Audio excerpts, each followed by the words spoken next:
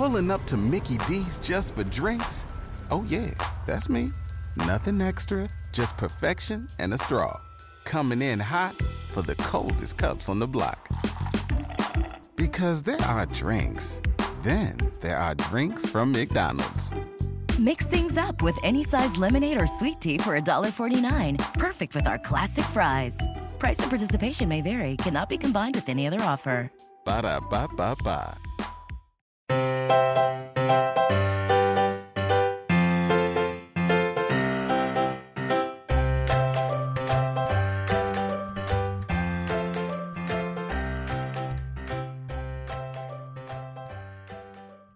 Hello and welcome to the Professional Book Nerds podcast. We are once again in a silly, goofy mood on this Monday morning that we are recording. It's rainy. I had coffee. I maybe had too much coffee. I'm tired. Yeah, I'm probably in the too much coffee camp. We are also using the audio studio at the office for the first time as the three of us. And technology is hard. Hilarities ensue. But the three of us actually had the pleasure of interviewing Ruth Ware live in person at the Cuyahoga County Public Library Parma Snow Branch as a part of her book tour. We had so much fun both engaging with Ruth, with all of the just like wonderful things she had to share about her new book, The It Girl, as well as chatting with the audience and letting them ask their questions. So today you are all getting a little bonus episode where you can hear that interview. CCPL is gracious and amazing as a host, and they record for us. So we are super excited to share that with you today. Yay. And we don't often do interviews, all three of us. So this was extra fun in that it was all three of us and it was live on a stage, which was an experience. Jill is a pro and Joe and I were sweating under those house lights, but it was a lot of fun. And it was also warm in there. So we were also like, we were sweating it, but we were also sweating. We were also sweating. It's great muggy in July in Cleveland. But it was a great event and the audience was wonderful. They had a lot of really fun questions at the end of our conversation. So that's why I love opening these sort of events to audience members, because if you show up for that sort of thing, you are a fan and you're going to have questions little like outside the box of what we would think to ask. Yeah, I love the creativity of people that are just true readers of that author, because again, you're right, the things that they want to ask could really cover any number of topics. And I know we largely talk about the new book and then a few other bits, but there were some really creative questions that people asked about anything really. Yeah. And Ruth was a delight. She was so sweet. And she was great. I love live also just for the energy it brings, because like both Jill and Emma said, certain energy, they're there because they're fans and they really just genuinely want to know what this person has to say. And the fact that they enjoyed the three of us as well was also a bonus. Yeah. And shout out to our library system. I always think it's so incredible. Like Ruth came all the way to Cleveland from the UK. And so when they bring these authors seemingly huge distances, I'm like, we have to go. Yeah. And so this was cool that we got to have that conversation with her. And I'm so glad that the area turned out for Ruth, because not just that 400 people. Also, there was that one person who asked a question who driven from Columbus. Right. Like several hours. So there away. were definitely people from even outside of Cleveland who which I think is so cool. So shout out to our library system here. We are truly lucky that that is in our backyard and then we get to do stuff with them. But what a fun combo. Yeah, absolutely a fun combo. And before we let you into it, we have to remind you to rate, review, and subscribe to this podcast wherever you get your podcasts. Let us know what you're thinking. We really do appreciate it. You can follow us on social. We are on Instagram, Twitter, and TikTok at Pro Book Nerds. And then if you want to reach us via email, send in your 2022 Professional Book Nerds challenges, anything like that, you can send those to professionalbooknerds@overdrive.com. With that, let's get into this live interview with Ruth Ware.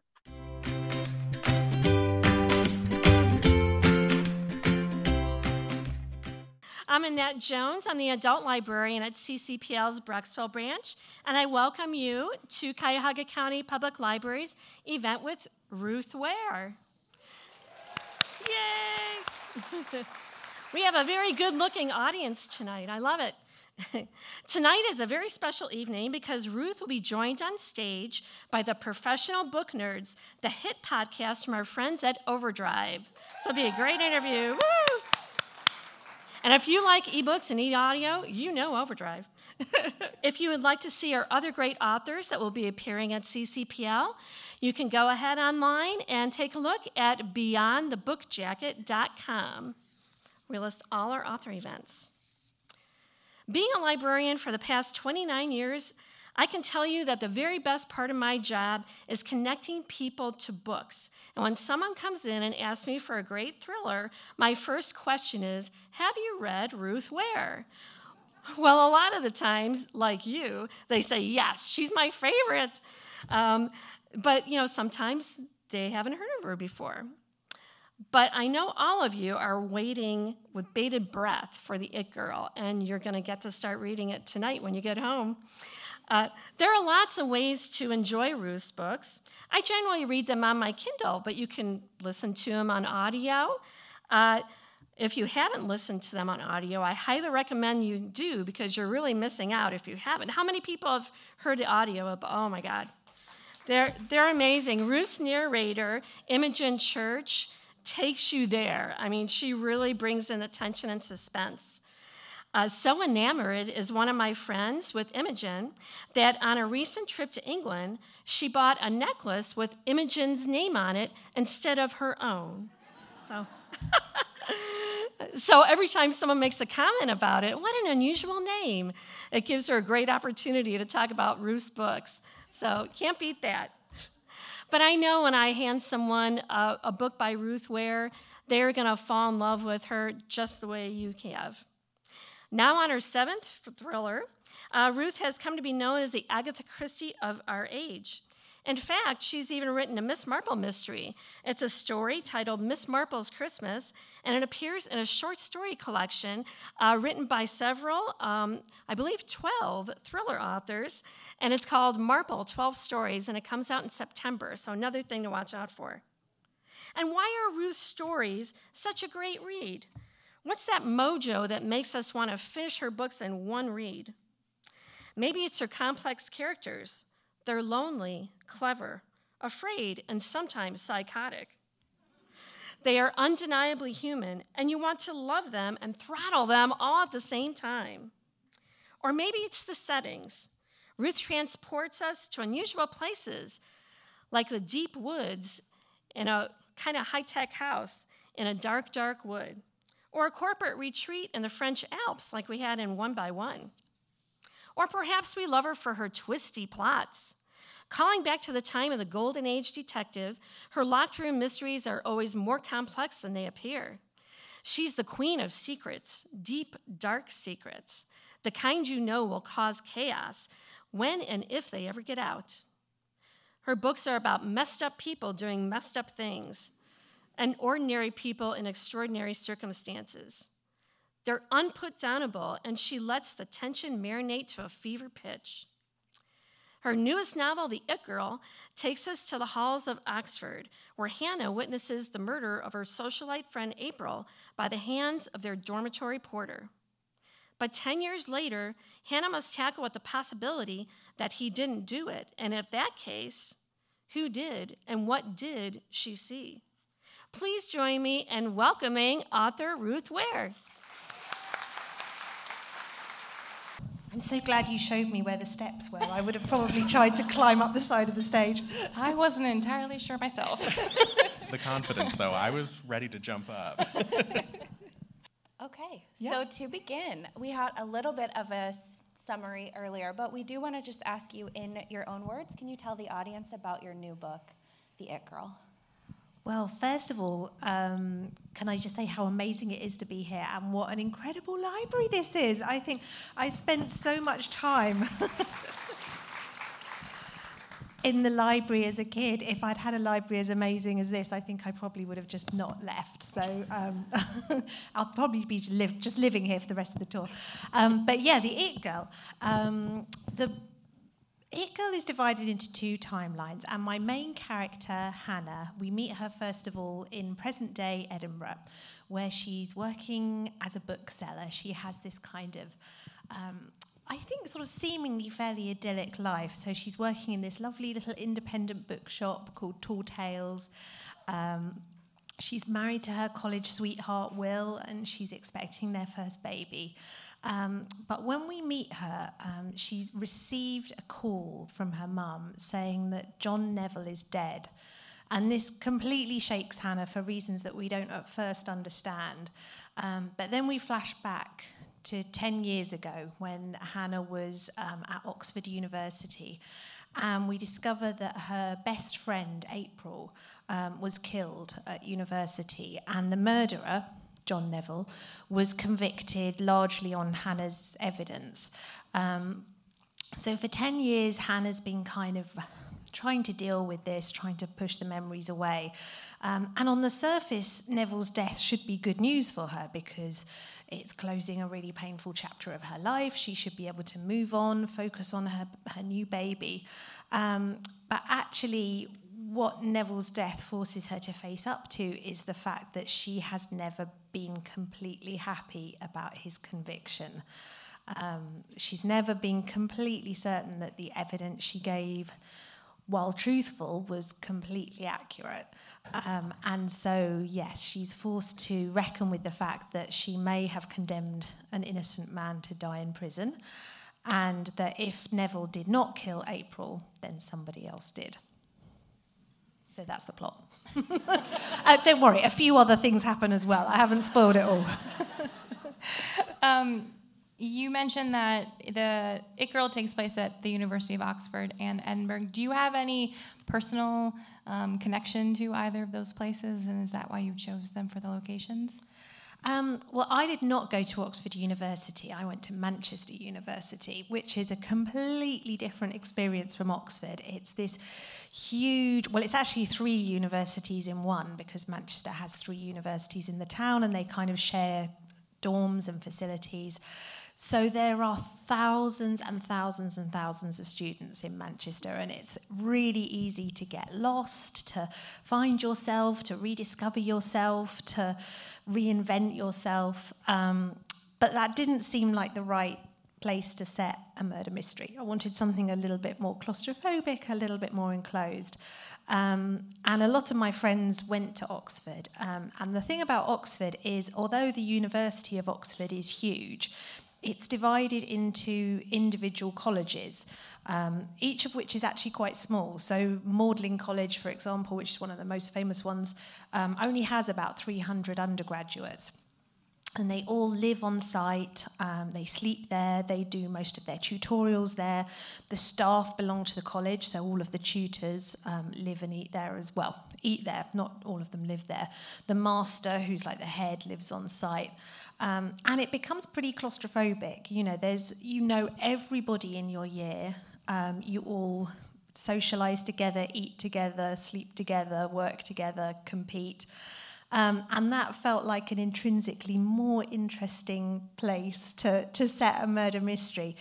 Partly because, just from the point of view of the plot, the colleges are walled and they have only a couple of entrances, one of which is overseen by the college porter, who obviously becomes an important character. And then Edinburgh, I guess, I was trying to put myself in Hannah's shoes and think, if I were Hannah and I had undergone this incredibly traumatic experience, after which she has this very ambivalent relationship with the press, they're doorstepping her, she's getting people turning up at her parents' house asking for interviews, she's getting cold called, and a pretty horrible brush with the justice system as well. She undergoes this very traumatic trial. What would I do? And I thought, well, I would probably want to run away. And Scotland is about as far as you can go without leaving the UK. You know, Oxford's down in the south, Edinburgh obviously is in the north, and it has its own legal system, it has a separate police force, it has a different press. Most newspapers have separate Scottish editions with completely different staff. And it was kind of plausible that the Scottish system would not be as interested in what had happened to Hannah. So I thought if I was Hannah, I would go to Scotland. And Edinburgh is one of my favourite cities. I have been there many times. It's beautiful. So I guess just on a sort of selfish level, I thought if I'm going to spend a year in a place in my imagination, I want it to be a nice place. That's fair. I can't blame you for that. So many readers are fans of dark academia. And what makes a school such a perfect setting for a thriller? Oh, yeah, well, that's a really good question. A funny thing is that when I first started thinking about this book, which was way back at, was in lockdown probably, so it was probably sort of start of 2020, I was unaware that dark academia was even a thing. I'm not on, well, I am on TikTok, but only in the strictest sense that I have registered my username and never gone there again.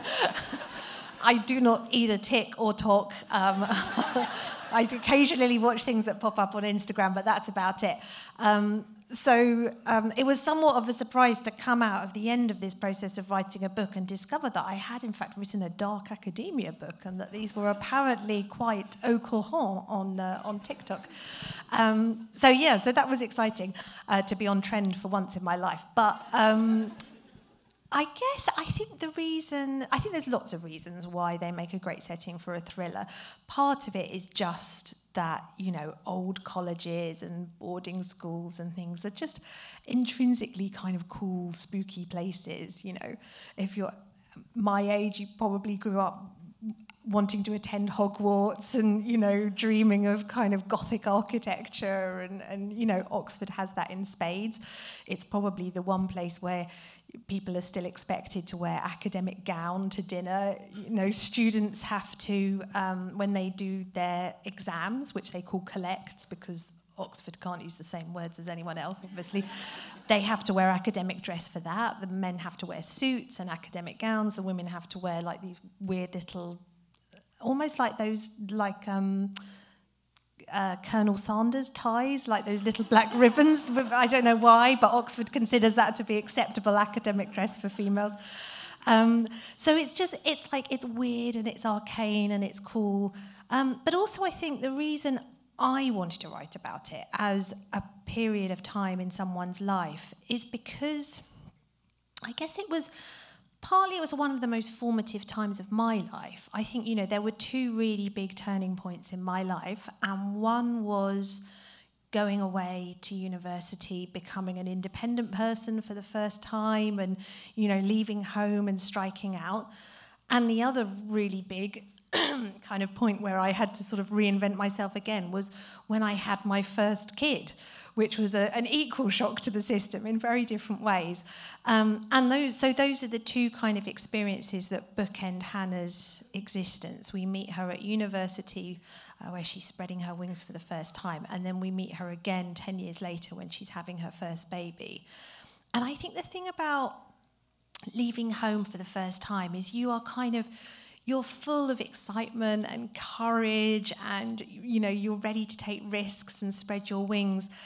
But looking back, I think certainly I was vulnerable in ways that I didn't even realise at the time. You know, I feel like now I can deal with most things that life throws at me, touch wood.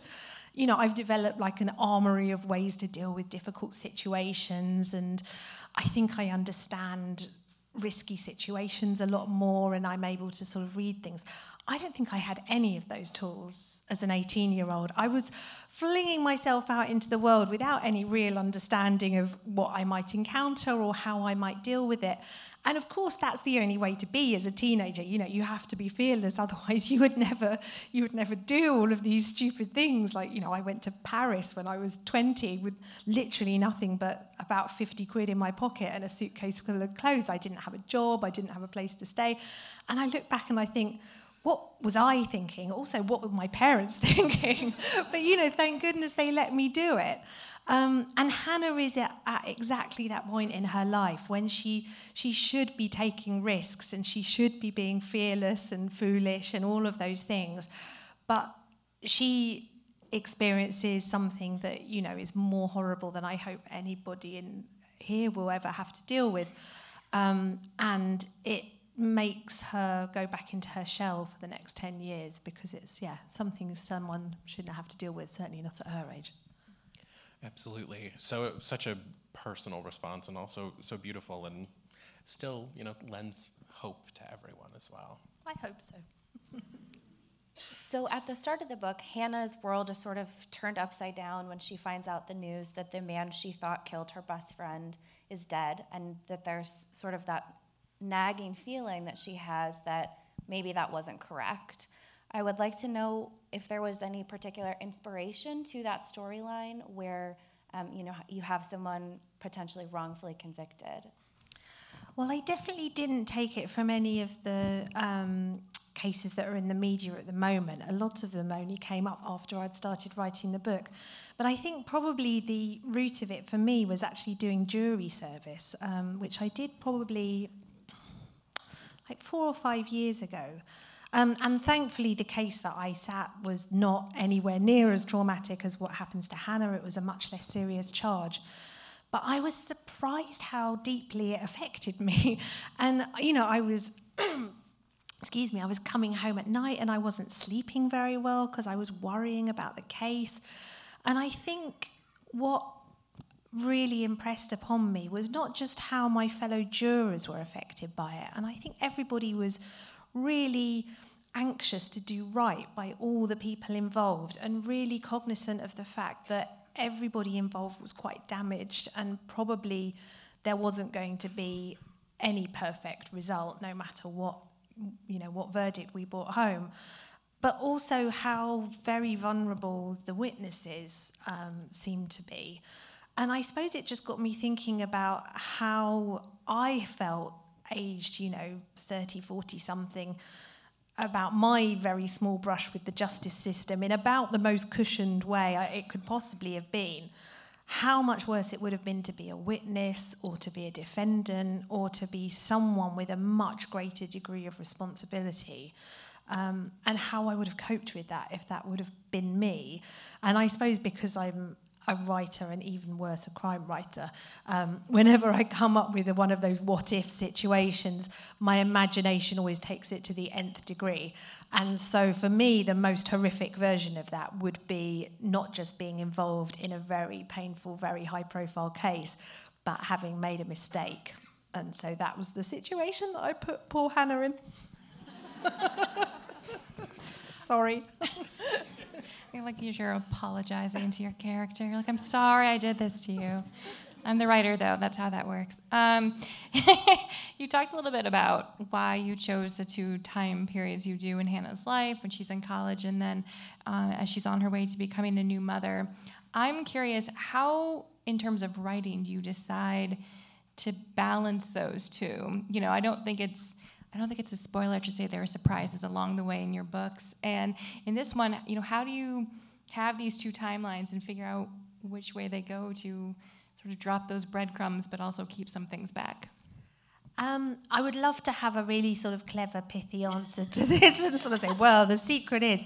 The truth is I pretty much make it up as I go along. And when I sort of first start thinking about a book, I generally know who did it. I know quite a bit about the main character, and I know stuff about the sort of significant secondary characters. And I usually know who did it and how and why, because I think, exactly as you referred to, you have to have that information in order to drop the breadcrumbs for the reader, because to give the reader a fair chance of solving the mystery, you have to drop those clues. And unless you know the solution, you can't sort of spoon feed the solution out. So that part I always know. And then there's usually 1 or 2, or sometimes a few more scenes that I'm really looking forward to writing, like the kind of the cool set pieces. And I think of them as a bit like, you know, if you were having like a trailer of a film, it would be like the scenes that you see in the trailer, the really kind of like awesome stuff. So I've usually got a few of those in the back of my mind, and I know roughly where I want them to appear in the plot. So I'll be like, this kind of has to happen at the end, this will happen halfway through. And then it just becomes a process of steering from one to the other, sort of a bit like taking a journey. Like you can see a landmark that you're trying to get to, and sometimes you take a wrong turn and you think, wow, this is really boring. And like, I better turn back and delete this bit and take everyone via a more interesting route, because we're all going to be falling asleep otherwise. But also, in terms of specifically the two timelines, which you're asking about, that I play very much by ear. I mean, obviously the stuff that I knew, this isn't a spoiler, but there's like a fun scene where they all play strip poker, and that was in my head from quite early on, and that had to be a past scene. And then there's some stuff at the end, which is very dramatic, which I was looking forward to writing, and that is a spoiler. And that obviously had to be in the present timeline. So stuff like that kind of dictates which timeline. But in terms of swapping back and forth, I just write until I get bored with one. And that's the joy of writing. People often ask, like, you know, how do you weave it all together, as if I have some grand plan in my head. But the great secret to having a two-timeline novel is that if things are a bit boring in one timeline, you can make something cool happen in the other timeline and pep everyone up again. So you're like, okay, this is a really tedious bit of detecting. We'll have somebody strangled, and you know, so it's like. A lot of it is just, I guess it's like cooking in a way, you know, like you taste something, you're like, oh, it's a bit bland, maybe some salt, maybe some red wine vinegar, you know, whatever it needs. Now you said you wish you had a good answer for that, but that was a fantastic answer. I love to hear that it's just kind of comes together at the end. So Hannah fills a role that is near and dear to your heart. She is working in a bookshop. She is all about the books. Can you tell us a bit about your personal experience in the literary world even before you were an author? Yeah, so Hannah gets to be a bookseller, and I think the reason why I made her a bookseller was partly it was a bit of a love letter to all the booksellers who've been so generous about my books and have, you know, recommended them to people. But mainly, she just goes through such a lot. I wanted her to have like one good thing in her life. And I screwed up her college days. I screwed up her pregnancy, her first babe. So I was like, okay, she's got to have a nice job. So the nice job is that she gets to work in a lovely independent bookseller with a really nice boss and a great co-worker. So she has that in her life. And, you know, I think on a more serious note, books have been such a refuge for me throughout my life. And whenever things get tough, I find myself escaping into my favourite books. So I wanted to give that to Hannah. I wanted to give her somewhere that she could escape to. And fortunately, because, as previously mentioned, I did not go to Oxford University, I had to do quite a bit of research for that part of the plot. So there was a lot of phoning up friends, a lot of trying to find out really boring minutiae, like how do they give out marks in exams? You know, how often do assessments take place? Could you ever have a tutorial with one person? You know, all this kind of really tedious stuff that makes no difference to the plot but has to be right. Fortunately, I had worked as a bookseller for many years before, not in a sort of super professional capacity, but I was basically like the Saturday girl in a bookshop. And for years through school and university. So that was something that I felt fairly confident about blagging my way through. I was like, I can do this bit without too much research. So it was partly a little bit of laziness. A lot of great empathy, give your character some love, but also harken back to the good old days. Absolutely. So speaking of the good old days, in the book, Hannah is extremely different from her roommate and best friend, April. April's described as the ultimate it girl. She's rich and beautiful, and sometimes she can be quite mean to those around her, but they sort of gravitate towards her anyways. I'm wondering if there were any inspiration drawn from it girls in your college days, or if you think that concept has changed at all. Oh, it's a good question. I didn't know any it girls. Manchester wasn't really the university for that. And when I was there, it was kind of the tail end of sort of Manchester, and it was all, Oasis and the Stone Roses. So we weren't really kind of prancing around in high heels. It was very much grunge and Nirvana and sort of that era.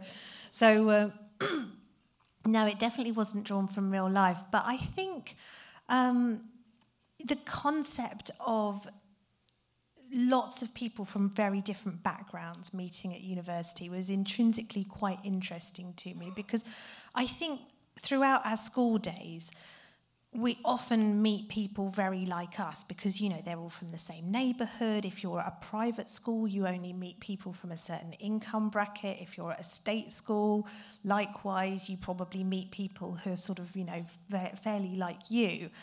And then suddenly, if you go to a university that's sort of stratified by intelligence instead of income and geography, you get this wildly different mix of people that you would never have encountered.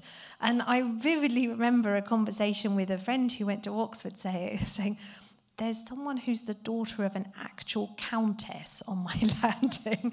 And she was like, I sort of know in theory that countesses exist, but I never expected to meet one. It's sort of like being roomed next to a fairy or something.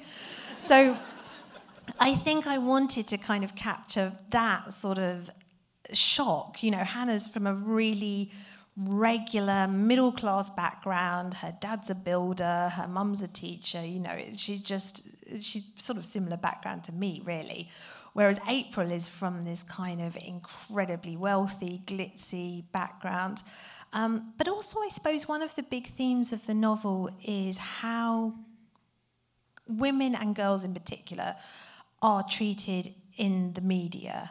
And it's something that Hannah has had to deal with as the survivor of this experience. But also part of what I was writing about is the way the media loves to box up victims of tragedies. And often we talk about them either in terms of, how perfect they are, how popular, how academically gifted, how beautiful, how angelic, or on the other hand, how maybe not that they deserved what happened to them, but how they made mistakes. How perhaps if she hadn't walked that route home, or if she hadn't gone to this party, or if she hadn't drunk a bit too much. So we love to sort of compartmentalize people like April, and I guess in writing her, I deliberately wanted to write someone who didn't fit into those boxes and is very difficult to categorize. And I wanted to write about the way often, as a society, we get quite annoyed when people don't fit our stereotypes and preconceptions. It's almost like they're letting us down by not being a certain type of person. And I think the other group of people who we really see this with is the it girls, the Paris Hiltons, the Britney Spears, the Tara Palmer Tompkinsons. We kind of idolize them and want them to be role models. And then when they're not, we get absolutely furious, as if they owed us a certain standard of behavior simply because they're popular. So I think April kind of sums up a lot of my unease and discomfort about the way particularly young women and younger girls are talked about in the media. I absolutely love that answer. That's so good. How you said April is not, inspired by anyone you knew, but did you draw on any of your own college experiences when you were writing the Oxford scenes? And if you did, was it sort of challenging to put yourself back into the shoes of your younger self? Oh, I definitely, I think a lot of Hannah's experience of walking out into the world and meeting completely different people and having that sort of heady sense of possibility, all of that is very much directly drawn from my own sort of memories of college days. And I think I'm often asked, is it difficult to write about young women or kids? I don't find it hard at all to throw myself back to different periods of my life. And in fact, most of the time I think if I was hit by a bus and somebody asked me what age I was, I would probably say 22. So I'd probably just delusional about the fact that I'm now in my 40s. So no, I don't find it difficult to remember what it was like to be that age. And the excitement of having a crush on someone for the first time, and do they like you back, and that kind of agony of wanting to say something but not wanting, all of that was just really fun to kind of remember.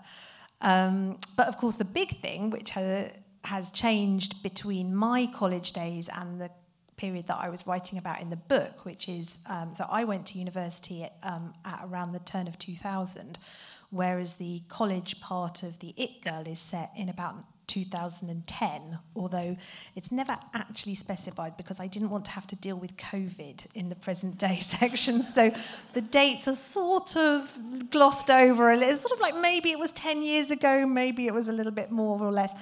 But it's supposed to be around 2010, was social media. And when I was at university, we didn't even have mobile phones, let alone smartphones. So I was very mindful of the fact that is something that college kids of today and of April and Hannah's generation have to deal with. And the interesting thing about 2010 specifically is that October 2010 was when Instagram first came out.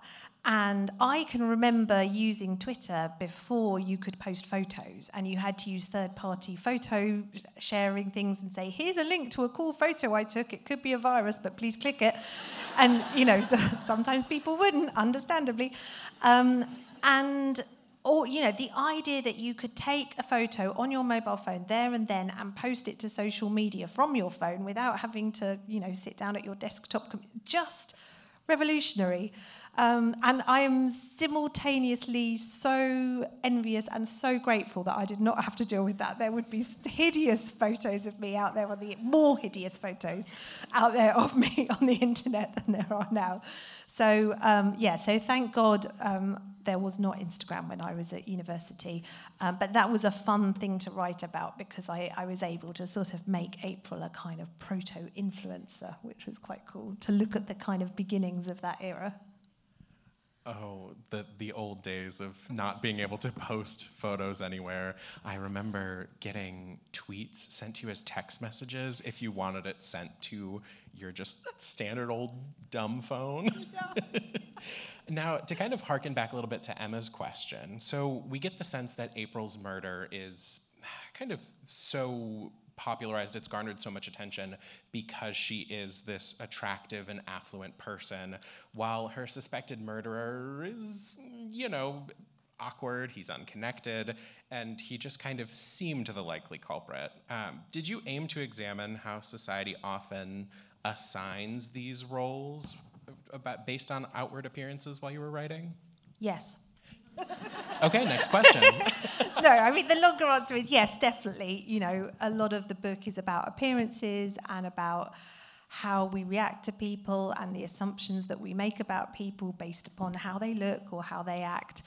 And I suppose as well, I was sort of not writing about, but kind of writing around the way that, exactly as you said, certain types of victims are of much more interest to society than others. And, we see this all the time, not just in the press, but with podcasts and true crime stuff. There's a certain type of victim who provokes a particular societal obsession, and April fits that to a T. She's young, she's white, she's beautiful, she's affluent, and the press just descend. So yeah, absolutely, I suppose that was a point I was sort of nibbling around the edges of, yeah. And the flip side to that, with the convicted killer, so to say, being so awkward, what was that motivation like? What was making him kind of othered? I guess I suppose it was a sort of discomfort from having sat in a courtroom and watched different types of people giving evidence. It's the discomfort with the way some people come across really well and really plausibly, and other people just come across so badly, and they look weird, or they've got body odor, or they're just John Neville is like, he's creepy. He just is creepy, and he behaves in ways to Hannah which are not acceptable, and he is slightly stalkerish and slightly bullying, but it's all right on the cusp of what Hannah feels able to talk about. And both sides of this are things that society is not good at dealing with. Hannah doesn't feel enabled to speak up about what Neville is doing. She feels very uncomfortable. She's a very polite person, so she tries to sort of deal with this in societally acceptable ways by just avoiding him, not making a fuss. But equally, John Neville is an awkward, creepy person, but that doesn't mean he's a murderer. And when he encounters the court system, all of those aspects of his personality work against him. And I don't think that's something that the justice system deals with very well. Yeah. Absolutely. They make a perfect true crime pair, the really perfect victim and the easy to kind of prosecute bad guy. Yeah. So for time, I'm going to go rogue on my co-hosts, and I'm going to skip ahead to this question because I know we want to have some time for audience questions. This is the first time you've been out doing events in quite a while. How does that feel after that sort of forced hiatus from author events and seeing readers in person? Oh, it feels amazing. A bit scary too, I have to say. This is probably the largest number of people I've talked to for the past 2 years altogether. So, yeah, but no, it feels really nice to be back on the horse. But I think not much good stuff came out of COVID, but one really nice thing that did happen was how amazing bookshops were at kind of pivoting and turning to virtual events and opening it up to a much wider audience. And I got so many lovely messages from people who said, I've never been able to attend an author event, I'm housebound, or I don't live in a part of the country where authors typically come. So that was lovely, and I'm really pleased that we seem to have got into a sort of hybrid model now. I did a virtual event earlier today, and now I'm doing an in-person one. So for me, it's the best of both worlds, really. We're very excited to have you in Cleveland, Ohio. We're glad it made the tour stop. Yes. Agreed. So I think we might want to get some questions from the audience. So if we can bring out the house lights. We can see it's like Look at you, beautiful people. I know. We can see you all. We can see a bunch of our coworkers. Hi. Okay, yeah, there's so many people. We've got one right up front here. You go right ahead. Yeah, how long did it take you from start to finish to write your book? Well, this one was a bit atypical. Normally, I write pretty much a book a year. And I'd got myself into quite a nice rhythm where I would start writing in the autumn when my kids go back to school. And then I would write until sort of about June, July, which is when our kids break up for the summer. And then I would deliver to my editor. They would edit it over the summer. I would do the edits in the autumn, and then I would start the whole process again after Christmas. So it was sort of this quite nice annual thing. And then, of course, COVID came along, and all of our schools shut, and my kids were homeschooled. And my husband is a virologist who works for PHE, which is our version of the CDC. So I basically didn't see him for about a year. He was like just shut in his office on endless Zoom calls, and I'd occasionally sort of hear these faintly worrying things coming through the doors. So basically I was in charge of my kids' education, which it turns out I am appallingly bad at. So we should all be very grateful that I didn't become a teacher. I did teach English as a foreign language for a while, but I'm endlessly grateful that I am not a school teacher and did not have to do that for longer than I did. So basically, I just didn't write for a year, which was pretty tough. I never realised until that point how much I rely on writing as a form of, I guess, mental health care in a way. Like it's, it's how I process all of my anxieties. It's how I figure out my creativity. It's how I make sense of the world. And for a year, I did write a Miss Marple story. That was all I did, but it was very short. So that felt like a real kind of tough period. But the flip side of it was that when we got to the end of all of this, I found I had a novel pretty much fully formed in the back of my head. And I wrote The It Girl more quickly than I'd written any novel since In a Dark, Dark Wood. So I think I probably wrote it in about 3 or 4 months. And it was just like dictating a story that was already back there. So yeah, it was a year of pain for 3 months of gain. But yeah, normally it's more regular than that. And we'll go right behind.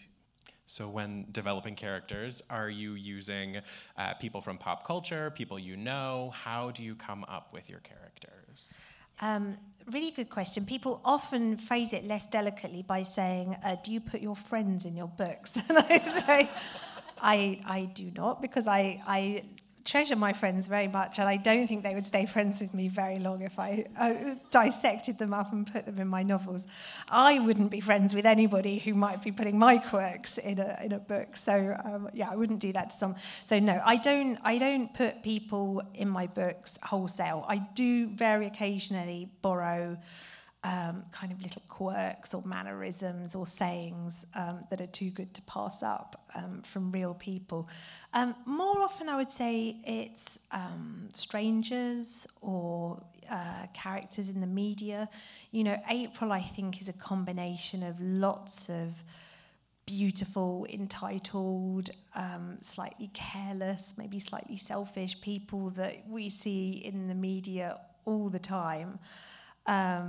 Hannah is a more straightforward character, and she was formed much more out of the fact that obviously for the plot to work, which is a big part of writing a book, you sort of have to retro-engineer a certain amount of things. She needed to be the kind of person who would not let this go. If April thought that she had mistakenly convicted someone who died in prison, she'd shrug and move on and say, well, sucks to be him. But, Hannah is the kind of person who... And I guess this is something I share with her, because most of my characters have an element of me in them. If I thought I had given evidence that resulted in the wrong person being convicted, I would never sleep again until I'd found out whether that was the case or not. And I think if I had made a mistake and knew I'd made a mistake, I would know that I had to either try to put it right or to live with that, and I would be able to move on. But the uncertainty, I think, would kill me. And so Hannah is someone very much in that mould. She's someone who cares about other people intensely. She wants to do the right thing. She's responsible. She's dogged. She is the person. So that element of her character drove the whole book, that she has to find out the truth. And in some ways, I suppose it's a matter of... you plot characters in opposition to each other. So Hannah and April are very much polar opposites, and I think that's often true with friends. You seek out friends who have qualities that you admire, and often they are qualities that you admire because they're qualities that you are aware that you lack. And, I know that I look for friends who are kind of more spontaneous than I am, or more outgoing, or more funny, or braver, or more rude. And that's, that because those are all characteristics that I think I need in my life. And that's definitely what Hannah does. I think that's why she's attracted to April, even though April has a ton of unlikable qualities as well. The good qualities that she has are ones that Hannah admires and wishes that she had. So the two kind of form in opposition to each other. And so did lots of the secondary characters. There's the quiet, self-effacing one. There's the golden boy who's, incredibly beautiful but also kind-hearted, who Hannah marries. I gave her a good husband as well as, although, he has as the novel moves on, you might... and then, there's the clever, intelligent friend, and then there's there's Ryan, who's like this rugby player of the group. So, it's sort of partly a kind of box-ticking thing. Gotta tick the boxes. So I'm gonna move back a little bit. Let's see. I see you in like the middle right there. Yep. I love this question. This is a question I love to ask too. I usually just phrase it, who would play her? But if you were to look at your books, do you have one that you feel would adapt really well, rather in film or in television? And who would play her? Who's gonna be your cast? Such a good question. So to answer the first part of your question first, there are some of my books which I think are essentially unfilmable. And I think The Death of Mrs. Westaway is probably one. I think The Turn of the Key would be pretty hard to film. On the other hand, I think there are some that would be very cool. I would love to see The Woman in Cabin 10 filmed, just because I think all the scenes with the boats and, there would be a crashing wet, that would be really dramatic and cool. I was sort of hopeful over COVID because I thought, well, it'd be the perfect COVID-safe production. It's a very closed scene. You wouldn't have to have extras or anything. But sadly, nobody had the same. They've all, pretty much all of them, under option. But turns out Hollywood is even slower than publishing. So that's, yeah. But actually, and this is a really annoying answer, the book that I'm writing now, I think, is probably the most filmic out of all of the books I've written. And it's much more of a thriller than... it's still got a whodunit element to it, but it's a more classic kind of... it's a little bit like a gender-flipped Fugitive. And I think that would make an awesome movie with lots of chase scenes, lots of action.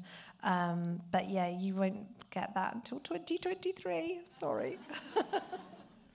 And if we were to just think of Hannah and April, do you have any specific... Oh, who would I cast? Well, the reason I dodged that part is because I'm unbelievably bad with remembering celebrities. So I'm always like, the one who was in that thing, who was... I guess Hannah I see as someone kind of quite vulnerable and sort of maybe... here I'm going to show the fact that I don't know any names. The girl who starred in Normal People and is in Crawdads, Daisy someone or other. Daisy Ridley? Is that? Daisy No. Edgar Jones. That's the one. See, I don't know names there you go. either. We're all as clueless as each other. April would have to be someone, I don't know, who's really blonde and stunningly beautiful. I feel... Florence Pugh. She would be great. Yeah, she's Black Widow, isn't Sydney she? Sweeney.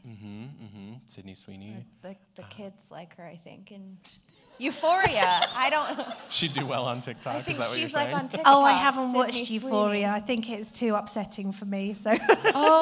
She would be good. She would be good. Yeah, I think I know. Yes. I think we can get 2 more questions in. So let's see. Oh, I feel bad. I've been picking all of them right there. I love the bright colors. So when you, as a reader, are going through a book similar to your own, are you just letting it come as it does, see the solutions as they fall into place for you, or are you trying to Poirot it all the way through and figure it out? Okay, I'm going to give a 2-part answer to this, and the second part I'm going to duck because I think everyone's going to... So I do very much try and figure it out. I love getting there before the author. I think a lot of readers feel a bit annoyed if they guess the solution, whereas I just feel how incredibly intelligent I was to... And also I think, and I'm not including myself in this group, but I think crime readers are incredibly dedicated to the genre. They often really sophisticated. They've read a lot of crime. So it is very, very difficult to fool everybody all of the time. So I don't feel bad when people tell me that they've figured out this. Well, obviously I would like to fool them, but I feel like I've done my best to pull the wool over their eyes. But no, when I read, I very much try to solve it, and I feel very pleased with myself if I do figure it out. But the confession that is the second part is I sometimes flick to the end. The collective outrage. I don't really believe in spoilers. They did. There was this academic study about whether spoilers actually spoiled your enjoyment of a book, and they discovered that people who knew the outcome of a story, even if it was one that relied on the twist, rated the story more highly than people who didn't know it, because they were able to appreciate how clever the author was being in pulling the wool over their eyes and all the. So I do sometimes, especially if I'm anxious, and I'll do this in film and TV as well. If there's a character that I'm particularly concerned about, I will Wikipedia the plot. I do that as well. Oh, yeah, fully relate to that. So our last question, just all the way up there. Yep, that's you. Who's your inspiration? Who are you reading? Oh, so, contemporary-wise, I love just a bunch of, there's so many amazing sort of women writing psychological thrillers out there. It raises the bar for the rest of us, which is, I think, good. It makes us bring our A game, even though I do have to avoid some of my contemporaries while I'm first drafting, because if I read a book that is too good, it just depresses me. There's always I was going to say a moment, but it's actually often quite a long period where the book is on your computer and it's a very ugly duckling and it's not finished and it's sort of past the honeymoon stage where you're like, this book's going to win the Pulitzer, it's so amazing, but it's not yet been edited and made to look sort of pretty and hang together. And that's always when I feel the most depressed about the book, because it's gone too far for me to just jack it in and start again, but it's not yet in a state that I would want anyone else to see. So if I read, someone who's too good at that point, I just would probably give up altogether. So people that I love, Erin Kelly, Claire McIntosh, Lisa Jewell, Megan Abbott. I have people I come back to again and again. Riley Sager, just so we're not only mentioning women, he's great. But more kind of inspiration-wise in terms of classics, I guess I love Daphne du Maurier. Christie, I think, plots amazingly. She's the person that I kind of turn to for plotting lessons. But Daphne du Maurier, I think, does character and relationships like nobody else. And I think she invented the psychological thriller, personally. She's not often shelved in the psychological thriller. She's often put in romances, which frankly just proves to me that whoever's shelving hasn't actually read the book, because I would not want to be in any of the relationships in her novels, apart from Frenchman's Creek. He's fantastic. But yeah, I think she is the person who I kind of take most inspiration from in terms of how she balances the tension in her books and builds character. So yeah. Well, thank you, Ruth. Thank you so much for giving us the time today. And thank you all so much for showing up. And thank you. Amazing questions. Yes, and thank you to Max Bax, of course, for providing books for all of you to buy and have signed by Ruth. So thank you, everybody, and hope you have a good evening. Yeah, and of course, happy reading. And happy reading. Readers can sample and borrow the titles mentioned in today's episode on Overdrive.com, and our library friends can purchase these titles in Marketplace. Professional Book Nerds is proud to be an Evergreen Podcast signature program. To learn about other Evergreen podcasts, visit evergreenpodcast.com. Our podcast is produced, recorded, and edited by Emma Dwyer, Jill Grunewald, and Joe Skelly, and presented by Overdrive. To learn more, visit professionalbooknerds.com. Pulling up to Mickey D's just for drinks? Oh yeah, that's me. Nothing extra, just perfection and a straw. Coming in hot for the coldest cups on the block. Because there are drinks. Then there are drinks from McDonald's. Mix things up with any size lemonade or sweet tea for $1.49. Perfect with our classic fries. Price and participation may vary. Cannot be combined with any other offer. Ba-da-ba-ba-ba.